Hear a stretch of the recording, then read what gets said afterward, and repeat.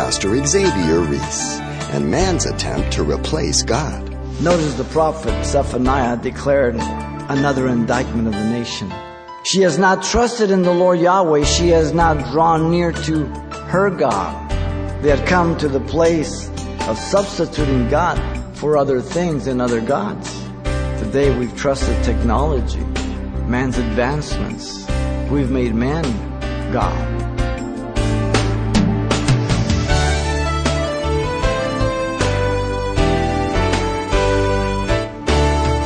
Welcome to Simple Truths, the daily half-hour study of God's Word with Xavier Reese, Senior Pastor of Calvary Chapel of Pasadena, California. It's been said that the journey of 1,000 miles begins with one step.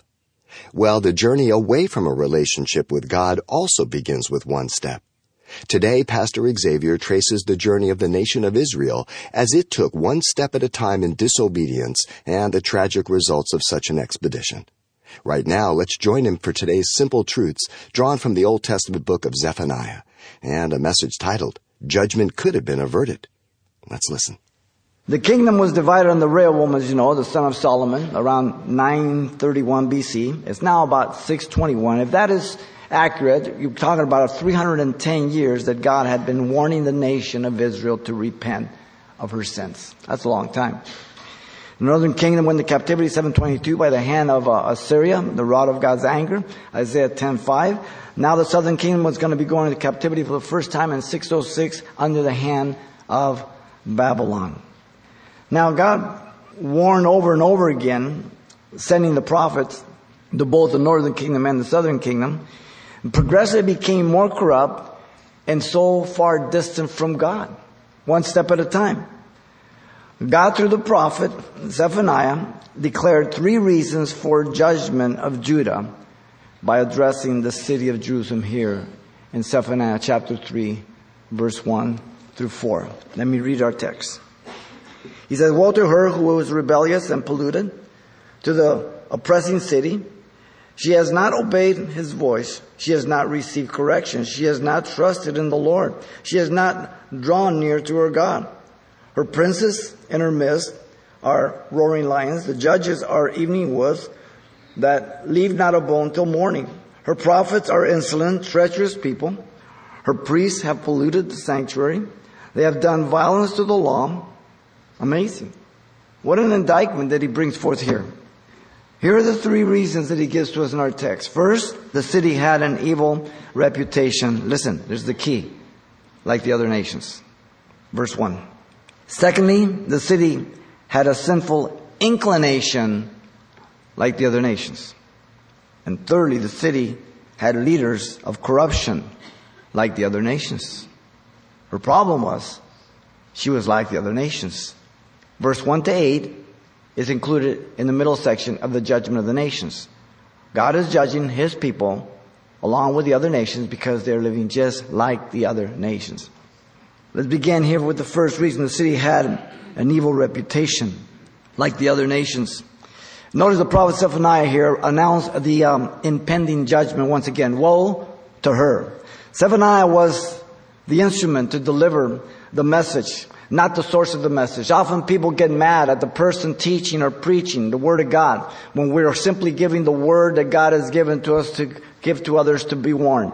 And they feel that we're self-righteous, we're very judgmental, that we're just doomsday prophet. No, I offer you the greatest return of Jesus Christ, the greatest hope. He knew the history of the nation of Israel, the prophet. The deliverance of Israel from the bondage of Egypt, the deliverance of the land, so that Israel would be the instrument of God's judgment to those that God gave 400 years and 30 years to repent, by the way. And they didn't take it. He was aware of the divided kingdom after Solomon, through Rehoboam. Aware of the promise that God gave to Jeroboam by the prophet Ahijah. He says, if you will be faithful to God, the 10 nations, he will make you and prosper you like the house of David. But Jeroboam didn't trust God. He was afraid that people would go back to the house of David as they went to the feast. So he made the capital of worship center of idolatry in Bethel and in Dan. And Dan up north, Bethel in the south. And he corrupted the priesthood and the worship of Yahweh. He changed the feast days, used common people for the priesthood, everything. God would have blessed him. We'll never know how God was going to do it. Undeniably, Judgment cannot be averted any longer. It could have back then. If Jeroboam would have repented, could have been different. People are the same. God checks and everything. If they could repent right there, then everything will change. But if they keep going, it gets worse and worse to the point where it's warning, warning, warning till the line is crossed, and then judgment is coming. You can't avert judgment no more. Notice Zephaniah here now had been called by God to announce the judgment of Jerusalem and to her. The word woe, as you know, is an exclamation of alarm. The context is judgment. We find this throughout the prophets. Amos 5:18 says, "Woe to you who desire the day of the Lord." The day of the Lord is the day of wrath. People, oh yeah, we welcome the day of the Lord. Are you crazy? You know what it means? And so people twist the scriptures. They may, oh no, everything's good, and we're just going to bring in the kingdom and, dominion theology, kingdom theology all over the radio, all over churches. Things are going to get better and better. Really? Woe to you who are at ease in Zion. Amos 6:1. Woe to those who devise iniquity, who work out evil in their beds. At morning light they practice it because it is in the power of their hand. Why do they do it? Just because they can. Notice the word of woe is also used to express self-judgment or a burden that comes upon a person. Isaiah 6:5, Isaiah seeing the holiness of God on the throne as he looks up in the day that Hezekiah died. He says, "Woe is me, I am undone, because I am a man of unclean lips, and I dwell in the midst of people of unclean lips, for my eyes have seen the King, the Lord of hosts, the captain of the armies of heaven." Isaiah saw himself, how putrid, how unworthy he was before a holy God. And then God took a seraphim from the altar with a coal and cleansed him. We're not holy. He makes us holy through his Son. Jeremiah 10:19, over the judgment coming, he says, "Woe is me for my hurt," because he's a contemporary of Zephaniah. "My wound is severe, but I say truly this is an infirmity and I must bear it." God has taken many of his people through difficult times, through suffering, persecutions. Today it still goes on. Notice the word her is used to personify the city of Jerusalem and in turn the people that occupied the city. The city God chose, loved, and would bless in the future. But now, the only thing left was judgment. Psalm 48:1 speaks of that future. "Great is the Lord, Yahweh, and greatly to be praised in the city of our God, in his holy mountain." Psalm 48:1, the future kingdom. "As we have heard, so we have seen in the city of the Lord of hosts, the captain of the armies of heaven, in the city of our God, God will establish it forever." Selah, Psalm 48:8, the kingdom age. But right now at this point, there's only judgment coming. Why? Because they said, no, we won't repent.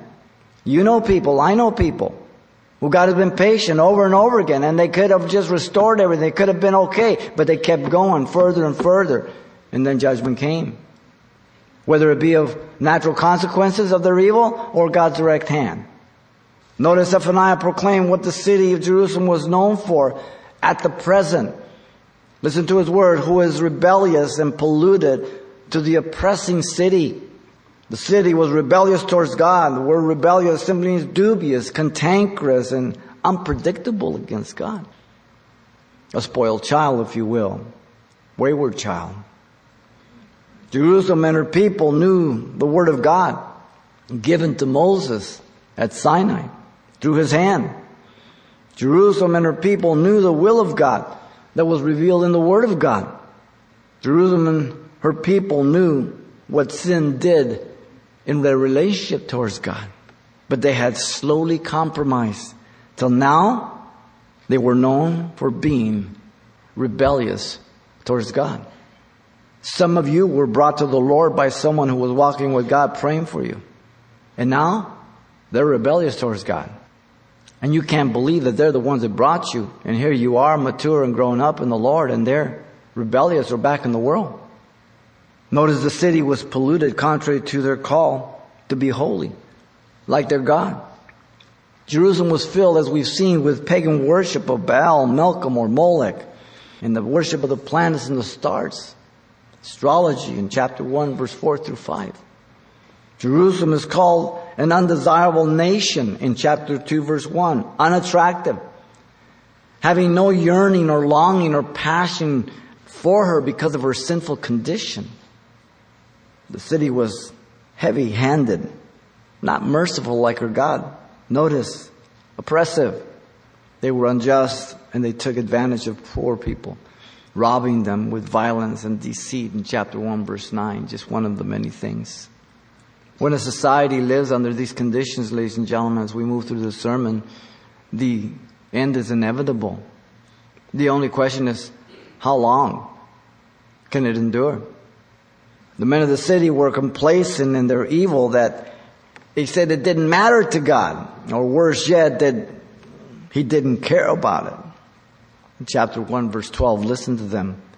And it shall come to pass at that time that I will search Jerusalem with lamps and punish the men who are settled in complacency. That's the imagery of winemaking, pouring from vessel to vessel, removing the dredge, the sediment, so it becomes finer and finer. These men had tainted of their own evil, and they were complacent, satisfied in it.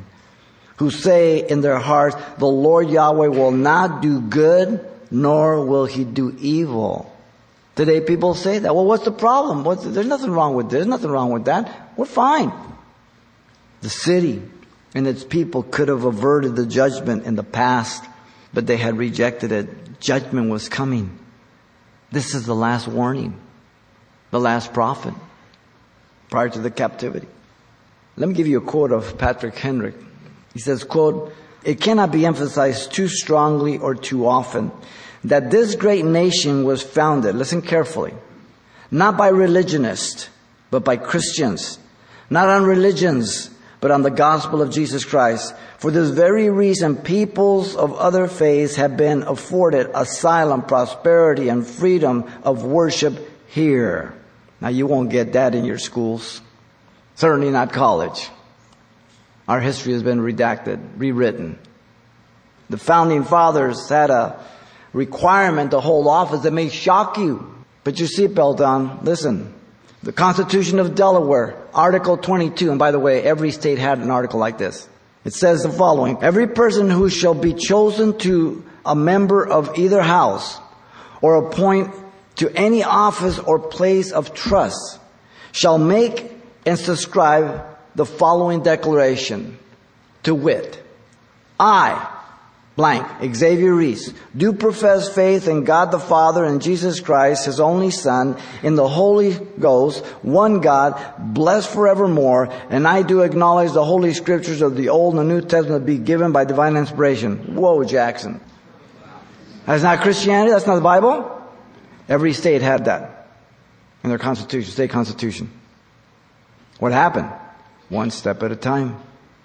The First Amendment did not provide protection for the atheist or the secular humanist by the word religion, as it was originally used by Webster's dictionary in 1828. Listen to what it says, quote, and I'm quoting, according to that definition, "Religion includes a belief in the being and perfections of God, in the revelation of His will to man, and in man's obligation to obey His commands, in a state of reward and punishment, and in man's accountableness to God, and also true godliness or piety of life, with the practice of all moral duties, the practice of moral desires, without a belief in a divine lawgiver, and without reference to His will or commands, is not religion." End of quote.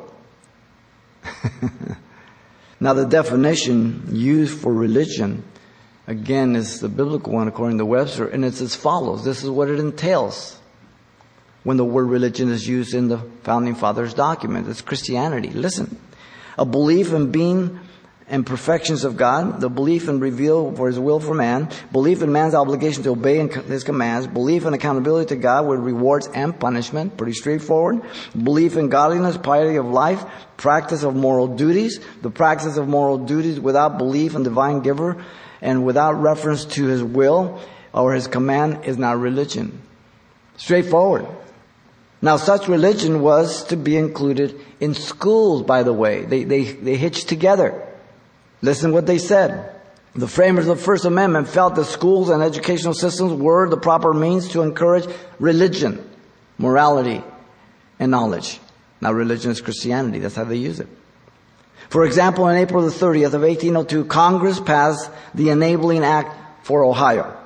Its constitution stated, quote, "Religion, morality, and knowledge being essentially necessary to the good of government and the happiness of mankind, schools and the means of instruction shall forever be encouraged by legislative provisions, Congress and the courts. Wow. The concept of secular state was virtually non-existent in 1776 as well as in 1787. When the Constitution was written, and no less so when the Bill of Rights was adopted. It is said, and I'm quoting again, to read the Constitution as a charter for a secular state is to misread history, and to misread it radically. The Constitution was designed to perpetuate a Christian order. End of quote. Judgment was coming because the city had an evil reputation like the other nations. There's the problem. Secondly, look at verse 2. The city had a sinful inclination like the other nations. The prophet Zephaniah here declared the indictment of the nation being self-willed. Listen to his words. She has not obeyed his voice. She has not received correction. So the nation had become wayward. She has not obeyed his voice. This is constant, 310 years, as we noticed in the beginning. The word obey simply means to hear the voice, and the hearing is to understand and to comply with that. This is the natural duty of a son or a daughter towards a parent. You as a parent delight when that happens. You expect it. It's nothing unreasonable. In fact, it's the evidence of love of the child for the parent. The usual response of obedience is for the benefit of the child, not for his detriment. You want him to obey so they have it good. You as parents demand and expect obedience of your children for their own peace of mind as for the order of the home also. As parents, you know that your child's obedience will result in their proper growth, development, and maturity. As parents, you understand that your child's obedience to a moral and ethical standard will protect them through many things in life. You see, the nation had become not only self-willed, but incorrigible. Listen to the words. She had not received correction. The phrase to receive correction means to not accept chastisement or discipline. We've all seen a child who is arrogant. Though you may execute some form of restriction or discipline, their heart is just hard. They will take whatever comes, but they have not changed their mind. Her concept of God had changed. Here's the problem. Her moral standards had also changed. Once you change your God and the standard of your God, your life will follow that change. Her likeness was more like the pagan nations than her God. That's why parents say, I don't want you hanging out with Johnny. Simple. Not because the parents hate Johnny, but they know Johnny's not good company. Right? The reason correction is not received can be boiled down to two things, ladies and gentlemen. First, the person or nation does not really believe they're wrong. How did they get there?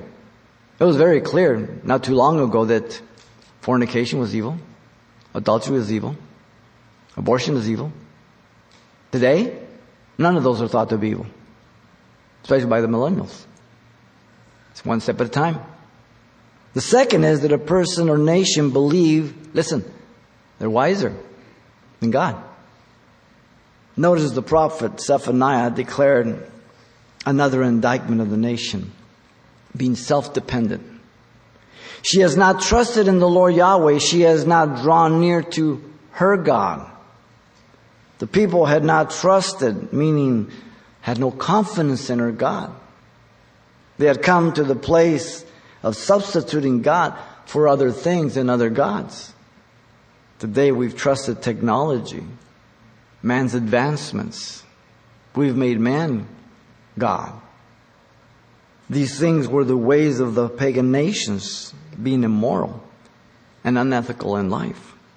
You see, the people had no longer their dependency on the Lord Yahweh here. They no longer relied on God for their provisions, but upon the pagan gods, like the Queen of Heaven. By the way, the Queen of Heaven is the title for Mary in the Catholic Church. Jeremiah speaks about the Queen of Heaven, Ashtoreth.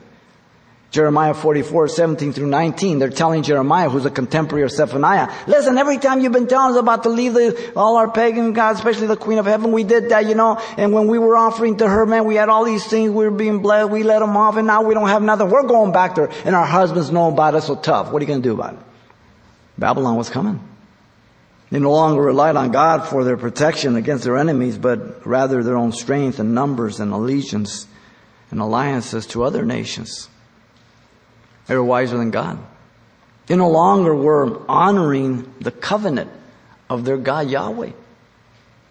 You see, the nation had become self-sufficient. She has not drawn near to her God. Why? I don't need him. This implies the lack of desire, passion. It implies the lack of wisdom to be one with God. Psalm 14:1 says, the fool has said in his heart, no God. That's it. The problem of God settled. Doesn't exist. And we call ourselves wise. No, the Bible calls you a fool. I don't. The Bible does. I just agree with the Bible. That's all. The people had refused the call of repentance. Though they had refused and rejected the word and the will of God, notice he still addressed them, her God. She was accountable. The word and will of God made known to the city, the nation, the people, made them more responsible and accountable to God. To those who much is given, much more is required. Luke 12:48. The city and people could have averted judgment in the past. But now, because they had rejected it, judgment was coming around the corner. John Witherspoon, who is, in addition to signing the Declaration of Independence, was a member of the Continental Congress for 6 years, where he served on over 100 congressional committees. While president of Princeton, which used to be Christian College, by the way, university, he trained scores of men for national positions, including those of president, vice president, Supreme Court justice, cabinet members, U.S. senators, and congressmen. In view of our present position of our government to keep all religion out of public life, it's interesting to find out how John Witherspoon felt about mixing politics with Christianity. I'm quoting him. It is in the man of piety and inward principle that we may expect to find the uncorrupted patriot, the useful citizen, the invincible soldier. God grant that in America true religion, again remember religion is Christianity here, and civil liberty may be inseparable, and that the unjust attempts to destroy the one may in the issue tend to support and establish both. He went as far as to say that any person is an avowed enemy of God by not promoting true and undefiled religion, meaning Christianity, by bearing down against profanity, immorality of every kind, and that person is equally an enemy of his country. These are the founding fathers. Okay? These are the founding fathers. The heart is deceitful above all things and desperately wicked. Who can know it? I, the Lord, search the heart. I test the mind, even to give every man according to his ways, according to the fruit of his doing. Jeremiah 17:9-10. Judgment was coming because the city had a sinful inclination, like the other nations. Pastor Xavier Reese on the travesty that follows when a nation rejects God. Ever relevant simple truths drawn from the Old Testament book of Zephaniah. Now you can hear this message again if you like online, anytime, by selecting today's date under the radio tab at CalvaryChapelPasadena.com. But you can also request a CD copy of this timely study titled Judgment Could Have Been Averted. As always, they're available for just $4. And make sure you share this helpful insight with your brothers and sisters in the Lord once you're through. The title to ask for once again is Judgment Could Have Been Averted. Or simply mention today's date when you write Simple Truths, 2200 East Colorado Boulevard, Pasadena, California, 91107. Or to make your request by phone, call 800-926-1485. Again, that's 800-926-1485. Or the address once again is Simple Truths, 2200 East Colorado Boulevard, Pasadena, California, 91107. And it's helpful when you mention the call letters of this station when you contact us. And then join us for more Simple Truths with Pastor Xavier Reese right here next time.